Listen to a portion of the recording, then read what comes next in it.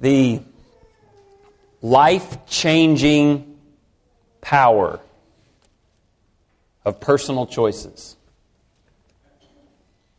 If there is one message that I wish that all of the young people in all of the churches in Texas and Alabama and everywhere else would begin to fully grasp, it is this simple reality. Your choices matter. No matter your age, you make decisions. And no, not all of them are going to change the world if you order a number 5 at Taco Bell or a number 6. So nobody should ever order a number 5 over a number 6. But I think there's this tendency among young people, and I have 2 teenagers at home, and we work on this, that, there's this drifting that can happen in the church, but that's something that adults do. You grow up and you've got your boat. We talked about that a little bit this morning in Hebrews chapter 2, and you're sort of drifting away. And if you're 10 years old or 12 years old or 15 or 18 or still living at home at 21, you're just sort of in your parents' boat, And so their decisions really make a difference. But yours, you're 16, maybe not so much. If I could get you to leave here busting one myth all week, it is that. Your choices matter. Everything you do and say affects some outcome, some change in a relationship. It affects your parents and how they're able to operate. And we're going to talk about that tonight. I talked to Brother Hutto about this a few weeks ago. I said, when would be a good night to just address our young folks, to talk to our preteens and our teens? And he said Sunday night. And I think tonight a lot of you are headed over to somebody's house. If my name recognition was better, I would say his name and he'd be so pleased. But that's where we're going. And we're going to talk more about this when we get there, so maybe this will work out that we brought this forth tonight, but we're going to talk about it. And to help with that, basic Bible principles. You do need your Bibles tonight, and you would do well to have that thing open to Ephesians chapter 6. Ephesians chapter 6, no matter your age, if you can read, Ephesians chapter 6 is where you ought to be. And we will begin there in just a moment. We're going to look at a series of really, really simple Bible ideas, walking through Proverbs a little bit. But to help with that, and to help our young people see the life-changing power of personal decisions. Good ones, let me just be optimistic, that can change your life for the better forever, and the not-so-good ones. I want to tell you a story tonight. Share an event from 1997. Humble, Texas, where I was going to church at the time. 1997, that's 20 years ago, right? I'm supposed to be good at math. There was a murder trial. A 22-year-old young man was on trial for murdering a 16-year-old boy. I was young myself, and I was worshiping there at the church in Humble, and my mentor, preacher there, Mr. Steve Fontenot, he's still there. He was on that jury for that trial. And after he had finished handing down a verdict that put that 22-year-old away for 60 years, minimum of 30, he's still got at least 10 to go. He came back the next Sunday and he preached this lesson. I was about 19 at the time, and it hit me so strongly in terms of the reality of the things that I do actually matter now. That I've lived with it a long time and taken the opportunity to preach a derivative of it at every opportunity, and that's what we'll be doing tonight. Our lesson is simply titled this, 60 Years and a Dead Boy, because that was the outcome of those events. One young man, 60 years in a penitentiary, and a 16-year-old boy was dead. And as I unfold and unpackage for you the story as we move through our study of the Scriptures as well tonight, I would just say that nobody saw this coming. The parents of the 16-year-old did not expect to have a funeral. The 16-year-old and his 2 buddies who were with him did not expect to be injured, all 3, and one of them dead. And the 22-year-old did not expect that he would be in 2017 in a prison somewhere 20 years in. Nobody saw it coming, but they did not properly weigh the gravity of their choices. And I'm talking about both sides on this one. The 22-year-old and the 16-year-old. They didn't weigh the fact that even at that young age, it matters. And now they know it, unfortunately, all too well. 3 high school students, 1 college student, and we're going to look at it tonight. Let's begin with a Bible passage in Ephesians 6. 5 things I want to share with our young people. I will not complicate this with heavy-duty machinery here, just very simple points, and I'm going straight to the heart of where a parent of 4 wants to be. Honor, please. Honor and respect and listen to and heed the direction of your mom and your dad. In Ephesians chapter 6, and by the way, I said this at lunch today, as long as she's eating food out of my refrigerator, she's going to do what I tell her, or him, or the next Tim, or I've got 4 of them. But what we want you to do is understand that process. We want you to respect that there's a design in place on purpose. And it's given to us very simply here in Ephesians 6. You should know it well. In verse 1, children, obey your parents in the Lord, in connection with the will of the Lord. Children, obey your parents in the Lord, because mom and dad are always right. That's not what the verse says. Because you will always agree with their decisions. Probably never.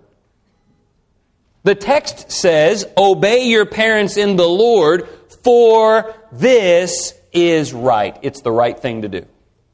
It's you making the right kind of choice to listen to mom and dad. And look, I know that there are a lot of parents here, very godly, good advice, great leadership, and some of you may not have very godly parents, but most of them still care about your well-being. Honor that. Listen to them. Look at the next verse.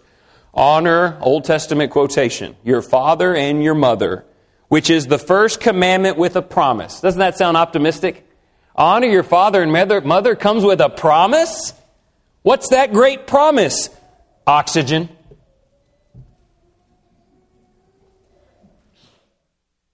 If you honor your mom and dad, you get to keep living. That's the Old Testament law, not the New Testament law.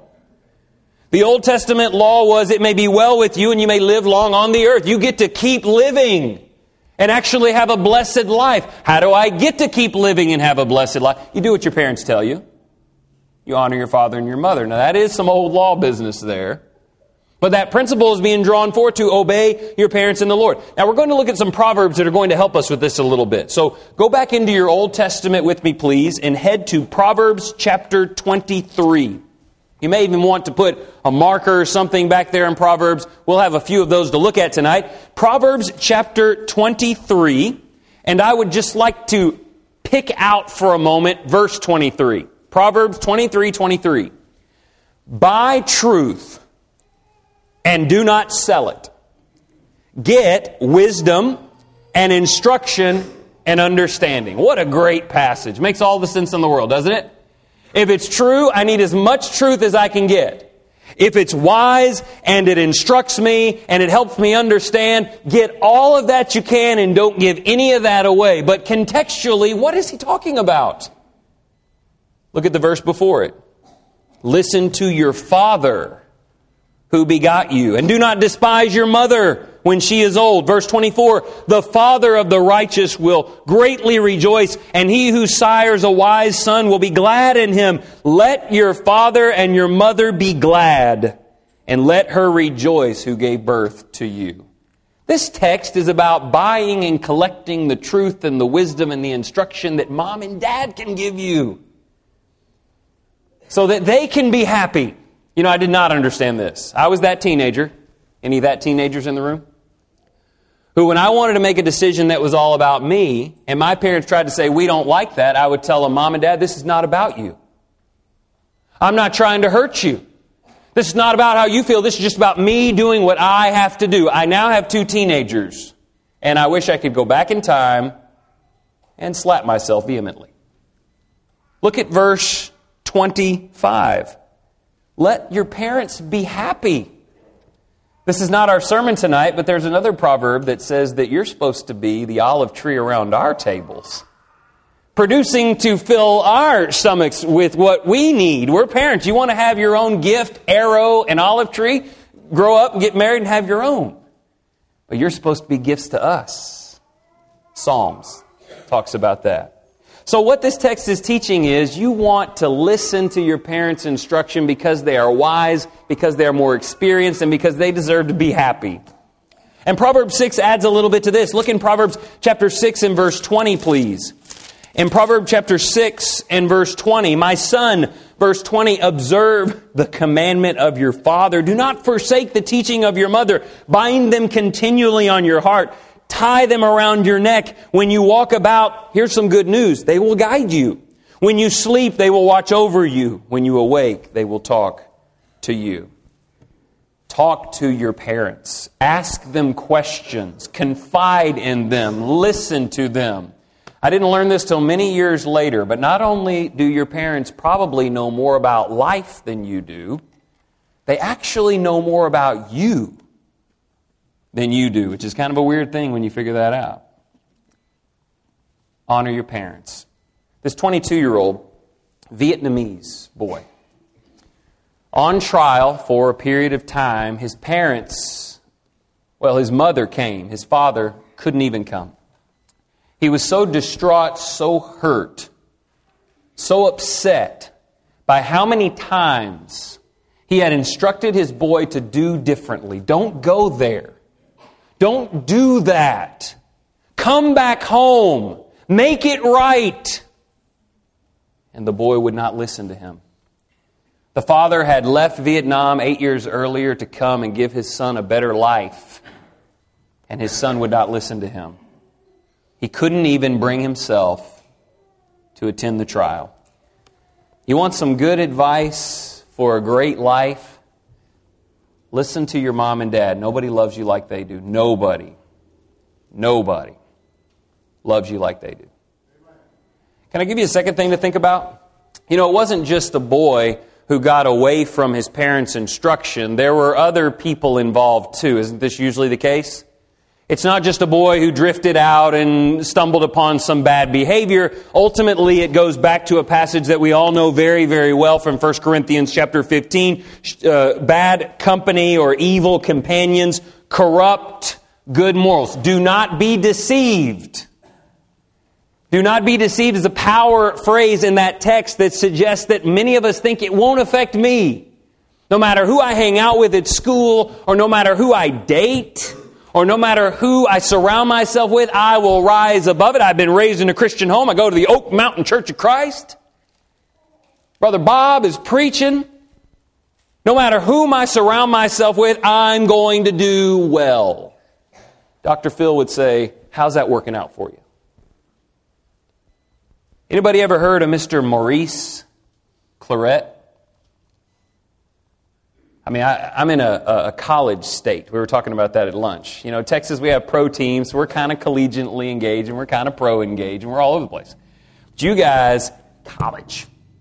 So you probably remember Maurice Clarett, running back, national championship, Ohio State, who did not have a successful NFL career because of his acquaintances. The people with which he hung out with drew him away from his discipline. It drew him away from doing what was right. It got him in trouble with the law. It got him expelled from school. And so now he travels around. He's in his early 30s, 33, I think. He travels around giving speeches. And one of his famous lines is what I want you to think about tonight because it jives directly with a passage we know very, very well. Show me your friends, and I will show you your future.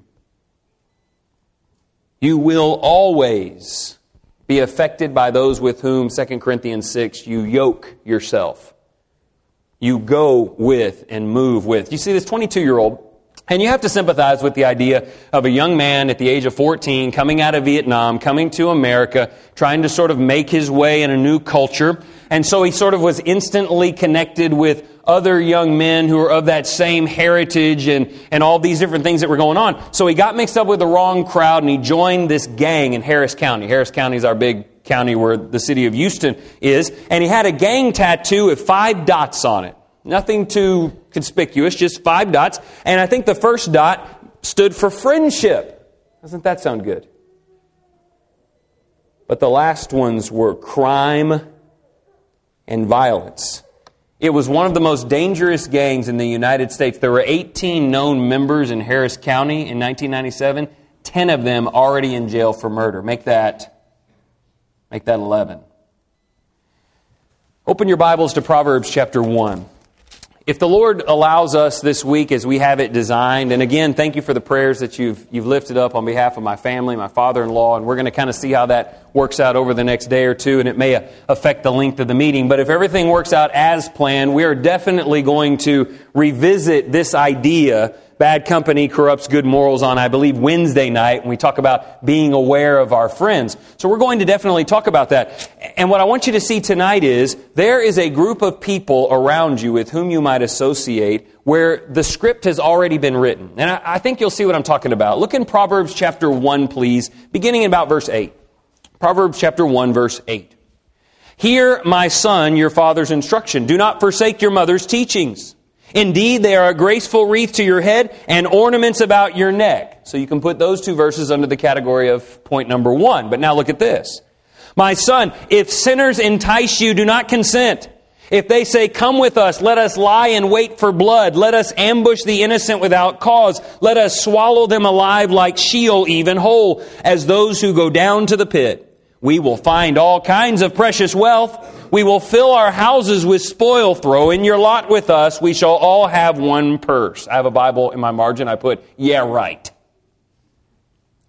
My son, do not walk in the way with them. Keep your feet from their path, for their feet run to evil and they hasten to shed blood. Indeed, it is useless to spread the baited net in the sight of any bird, but they lie in wait for their own blood. They ambush their own lives. So are the ways of everyone who gains by violence. It takes away the life of its possessors. Now let me just say, this is not a seminar to prevent our young people from delving into dangerous, violent gangs.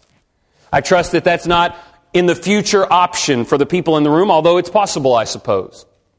But I would tell you this, what is being described in Proverbs 1 are sinners who don't care who they hurt. Would you think about that tonight?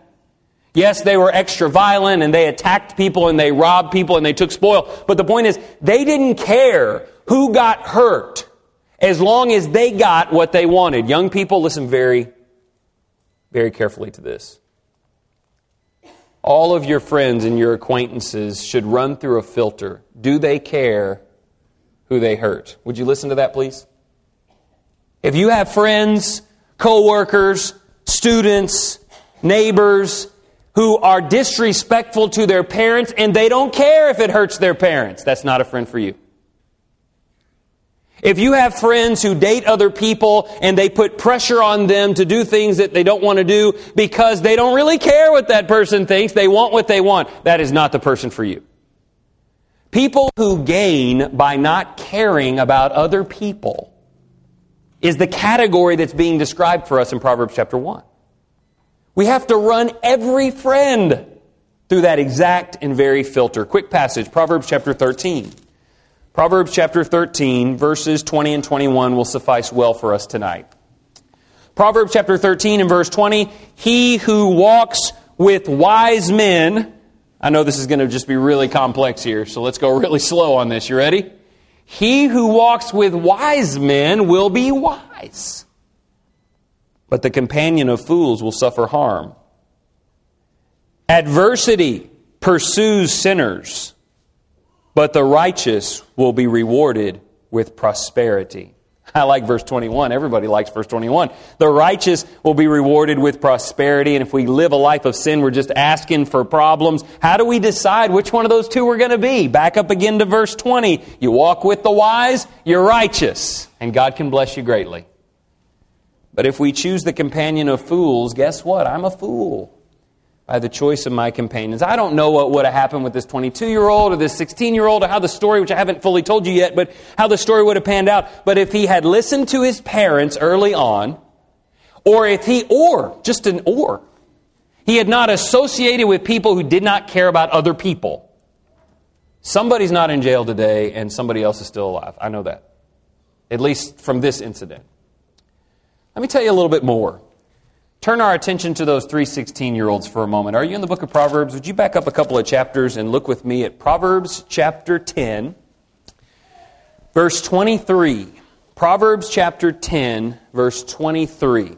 Our third observation as the story moves along, doing wrong, Proverbs 10:23. This version says, doing wickedness or wrong is like sport to a fool. And so is wisdom to a man of understanding. A man of understanding loves doing wise things. But what I want you to see is doing the wrong thing is fun to a fool. And I wish I'd have taken that more seriously when I was a teenager, folks. If sin is fun, I'm a fool. And I'm on the wrong pathway. Let me tell you what happened. I think it was a Friday night. It was about 11 o'clock. 3 young Hispanic boys, all range, I think they were all 16, are in a car. Driver, passenger, kid in the back.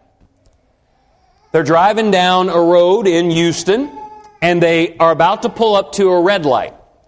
And they notice in the car beside them at the red light, a young man, a young person, somebody there alone with their window rolled down. So these boys want to have a little fun, you know. They're boys. Boys will be boys, right? Don't we say that? So they have this idea. They pull up to the red light. He rolls down his window. He grabs a handful of change, and he throws it into the face of the boy in the other car. And they peel off through the red light. Now that was funny, wasn't it? They thought it was. They laughed and squealed about it as they tore off down the road. But doing the wrong thing is sporty to a fool, and they were fools. They didn't know that the boy in the other car was a 22-year-old Vietnamese boy in a gang, the most dangerous in Harris County, and he had a weapon with him. He accelerated up beside the car, and he fired shots into the vehicle. All 3 boys were hit. One of them is dead. Now, here's the thing about that story. I don't want to use scare tactics tonight. That was not fair. That was not fair. It was dumb. They did something dumb. You know, doing wrong was hilarious. They were being foolish. They're boys. 16-year-olds are foolish, right? They should not have done it, but they should not have died for it. I mean, you would agree with that, right? It was dumb. But the punishment should not have been death. So I'm going to tell you something your parents are probably already telling you. There is no real equity in crime and punishment out in the real world. You can make a small mistake, and you can suffer unbelievably unfair consequences. You can make big mistakes and suffer little consequences. It's kind of arbitrary at times. He should not have died for this, but he also should not have done it. What does it teach us? Doing the wrong thing, there's never a right time for that. There's never innocent, sinful fun. There is never innocent, sinful fun. Open your Bibles to Ecclesiastes. We're in Proverbs. Let's just scoot over just a little bit. Solomon had a lot to tell us. If we had more time tonight, we'd look at his life. His life had a lot to tell us as well. But our focus is upon his writings, and so you are in chapter 11 of Ecclesiastes. You ought to be looking there in verse 9, and I want to be really optimistic. I know kids are going to make mistakes. I know those 3 boys should not have been out at 11 p.m. on a Friday night, and they should not have been doing that. And there was some evidence there that maybe they disobeyed their parents a little bit as well. But I understand that young men and women will enjoy the vitality of their youth, have a good time. Verse 9. Ecclesiastes 11:9. Rejoice, young man, during your childhood. Let your heart be pleasant during the days of your manhood, and follow the impulses of your heart and the desires of your eyes. Look, we're not trying to shut you down and lock you in a closet. I tried it. They got out after 2 days. I want to do it. I want to protect them from everything. I'm one of those dads, right? Can't do it. We want you to have a lot of fun. We want you to be engaged in great. We want you to have friends. We're not trying to lock you out of friends. We want you to have friendships, relationships. We want you to enjoy the vitality. And if you have impulses and creativity in your heart, we want you to share all those things. But please note the rest of the verse. Yet know that God will bring you to judgment for all these things. But I'm just a teenager, though. Now, I know that once I get old, like in my 30s, I know what you're thinking. Then God will start judging everything, and then the boat starts drifting, and then there are real consequences. Then it's going to matter. If this story and countless others like it can teach us anything, it's that everyone who has reached what we call that age of accountability is going to be accountable for the deeds of that age. Is that right? I mean, we baptize them at 12, and then we tell them their choices don't matter until they're 20. I think something's gone wrong there. If you've reached an age of being accountable for your behavior, then there will be an accountability for your behavior, I guess. Now look, mistakes will be made. We're not trying to hold everybody to a perfect standard because I can't hold myself to anywhere near that perfect standard. But we need to understand that while you're enjoying yourself, verse 9, God will bring acts to judgment. And look, because the world is such a dark place, it's not always going to be fair. So what do? We do the best we can. We be as righteous as we can. We surround ourselves with the best people that we can. Chapter 12, verse 1, even in our youth, whatever your age, remember also your Creator. Remember also your Creator in the days of your youth. One day you will not have this youth in vitality, and you will miss those days, so use it.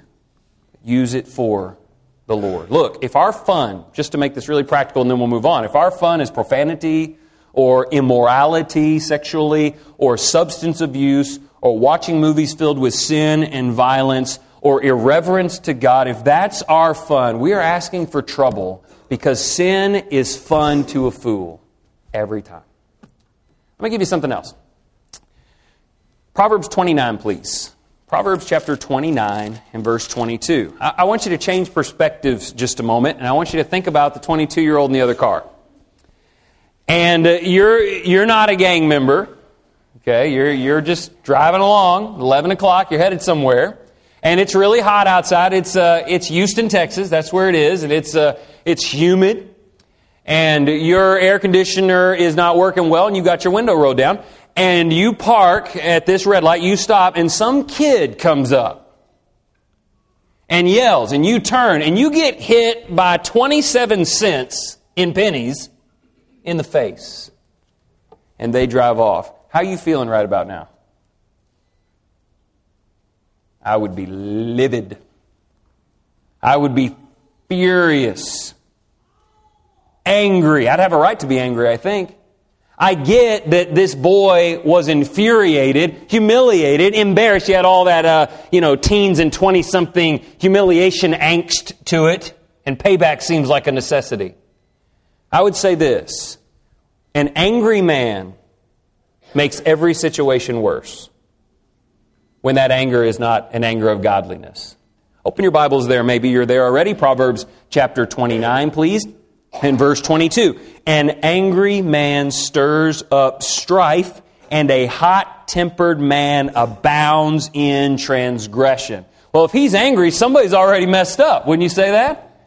He's angry because somebody messed up. In this case, somebody hit me in the face with coins. I didn't start this thing. I'm angry for a reason. But yet the angry man stirs up strife.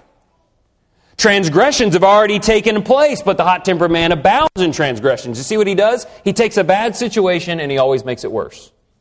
That's what an angry man does.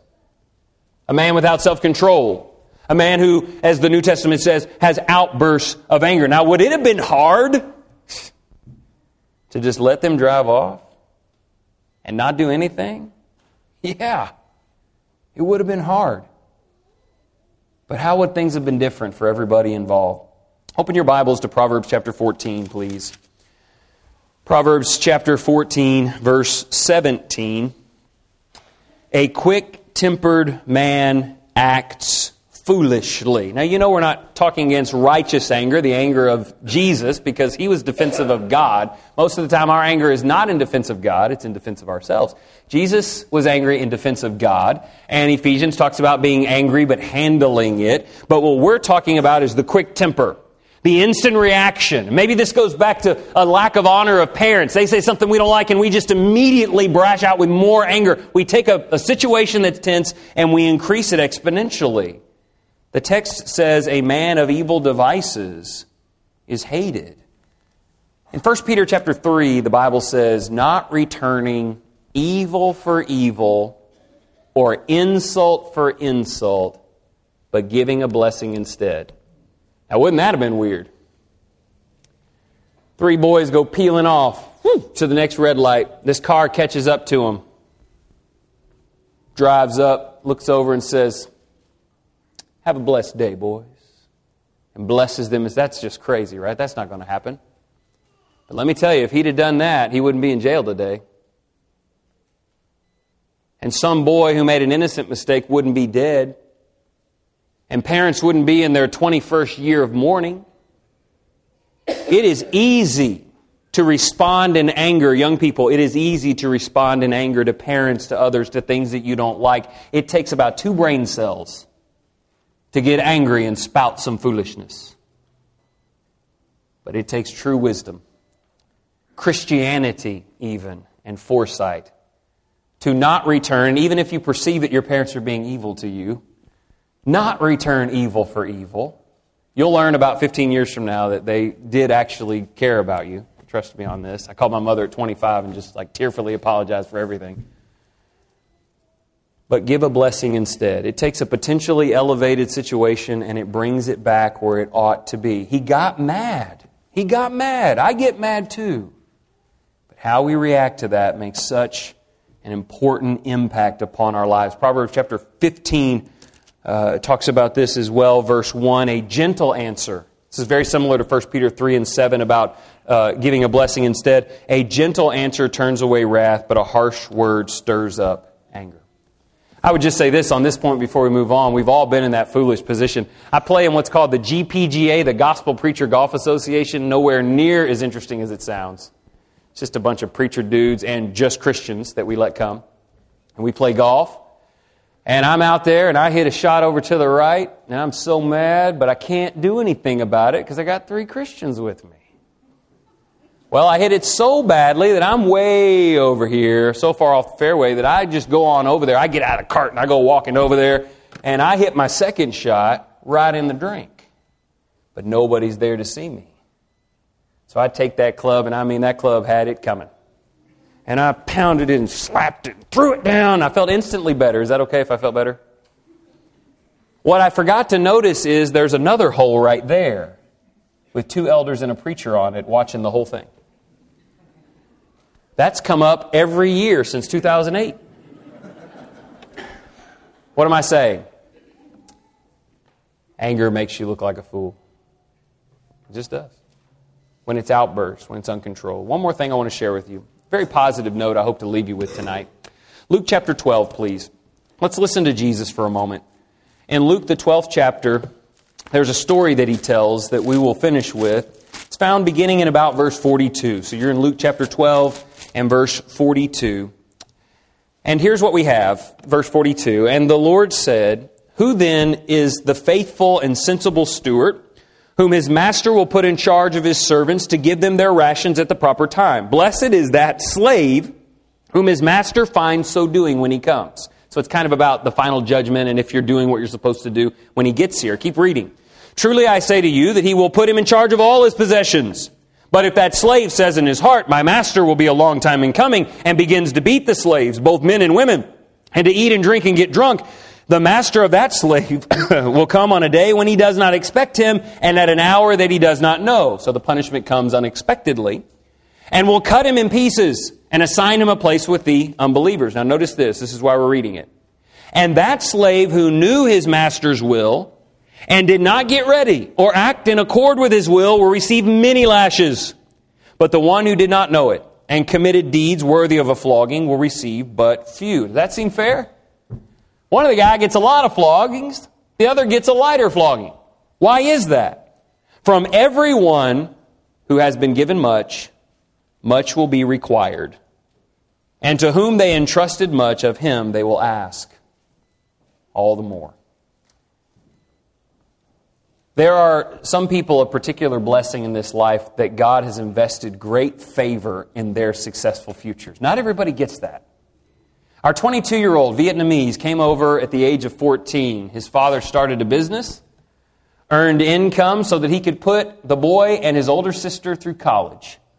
He got them into the best high school he could find in Houston. He got her, the sister, enrolled in college. They were able to pay for that college. They had gotten them out of a country where they were facing certain oppression, brought them to a land of freedom. Was that easy? That was not easy at all. Came here, start a business here, save money, set up the education. The father had invested all kinds of sacrifice into the success of the boy, to much he had been given. And I think that's what hit the father the hardest. We did everything we could to give you a chance to succeed, and you threw it away for some people who want to hurt other people and foolish behavior. I want our young people to recognize that if you're sitting in this room tonight, I mean, just by being here, even though I don't even know you all yet, God has given you much. No, you don't know when the judgment day is coming, Luke 12, and how prepared you're going to need to be at that exact moment. And you don't know about how all the consequences work, but you know this, you've been blessed greatly. You're surrounded by godly people and supportive friends and excellent opportunities and freedom. The Lord has given us much. I could read the story of the parables. Everybody in this room's got more than 5 talents in your pocket. Remember that? The 5-talent man, the 2-talent man, the 1-talent man. We got 5 talent pockets all over this church building tonight. By the old and the young. God has filled us in our pockets with opportunities and blessings. You have every chance to succeed. But can I go ahead and level it out this way? Are you ready for it? To the teenager to whom much has been given, much is required. To the young lady to whom much has been given, much is required. He has educated you through preaching, teaching, leadership, and godliness in your home. He has challenged you with your purpose to serve God, with your future home and how to get there.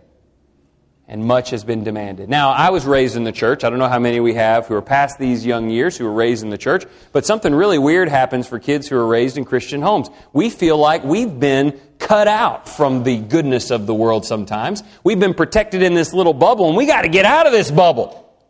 We got to get out of this conservative Church of Christ bubble. We got to get out of this always doing the right thing, going to church all the time bubble. And we start fighting our way out of this thing so we can go make a name for ourselves.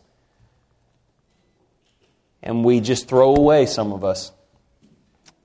We throw away all of the beautiful provisions of that bubble of love and sacrifice and mercy. I just so happened to meet the single, no big deal, just the single most amazing woman on the planet when I was 17 years old. I mean, yeah, I'm sure there's some amazing ladies here too. I'll rephrase that. No, I won't. To me, how's that? And she helped me. She didn't get out of that bubble. She had godly parents, and she was thankful to have them, and she wanted to honor those parents, and she loved them, and she loved God. She was a teenager. She brought me back. And I still didn't get it until I had 2 teenagers of my own. All I want to do is give them a chance to succeed and for them to take it. And that's all that the parents in the room tonight want for you. To those that have been given much, much is expected. I'm not going to tell you that if you squander that, you're going to have some consequence, like the title of our lesson. But I'm here to tell you that we open up the door for the devil, and we just don't want to do that. Hey, real quick about this boy, who is now 42, actually. It's been 20 years, 1997. He's been in Huntsville, the state penitentiary, for 20 years. Got 10 more to go. He really messed up. And I want to give a message as we close tonight to those who maybe have messed up. Not everybody in the room has never done anything wrong yet, and I think I'll see if I'm going to or not. No, some of us have made real mistakes. And we face real consequences. So I just want to ask you a question. What do you think our young man, now 42, would say if he was told that there was a visitor who'd come to Huntsville to see him? And he walked over to the room and sat down and picked up the phone, and on the other side was a man he'd never met before. He has no idea who this person is. And the man on the other side says, I am here to set you free. I will come over there and I will serve the rest of your time for you, and you can walk out of here and resume your life to the best of your ability, but all you have to do is show respect for your parents. Be careful who you associate with. Find joy in doing godly things. Control your anger. and use this. Use this opportunity to get right with God, to become a Christian, and to serve heaven. Just a quick question. What do you think our young man would say? You mean after he had finished sobbing for 20 minutes? He would say, please and thank you, both. Look, Jesus is that provider, isn't He? No matter how far, how much, what we've done. I hope that you look at this lesson and think, boy, I'm so glad I'm on the right track all the time. I really do hope that you're saying that. But you might not be saying that. But I tell you what you can say. I serve Jesus. He takes the sin away. He frees me. He's here for me. He loves me. He will save me. But He has asked some things of me. Are you ready? Who's ready to say please to Jesus and thank you for His provisions? If we can help you enjoy that relationship, He is here now. Through the Word ready to save, through the instructions sent to you. Come now as we stand together and sing.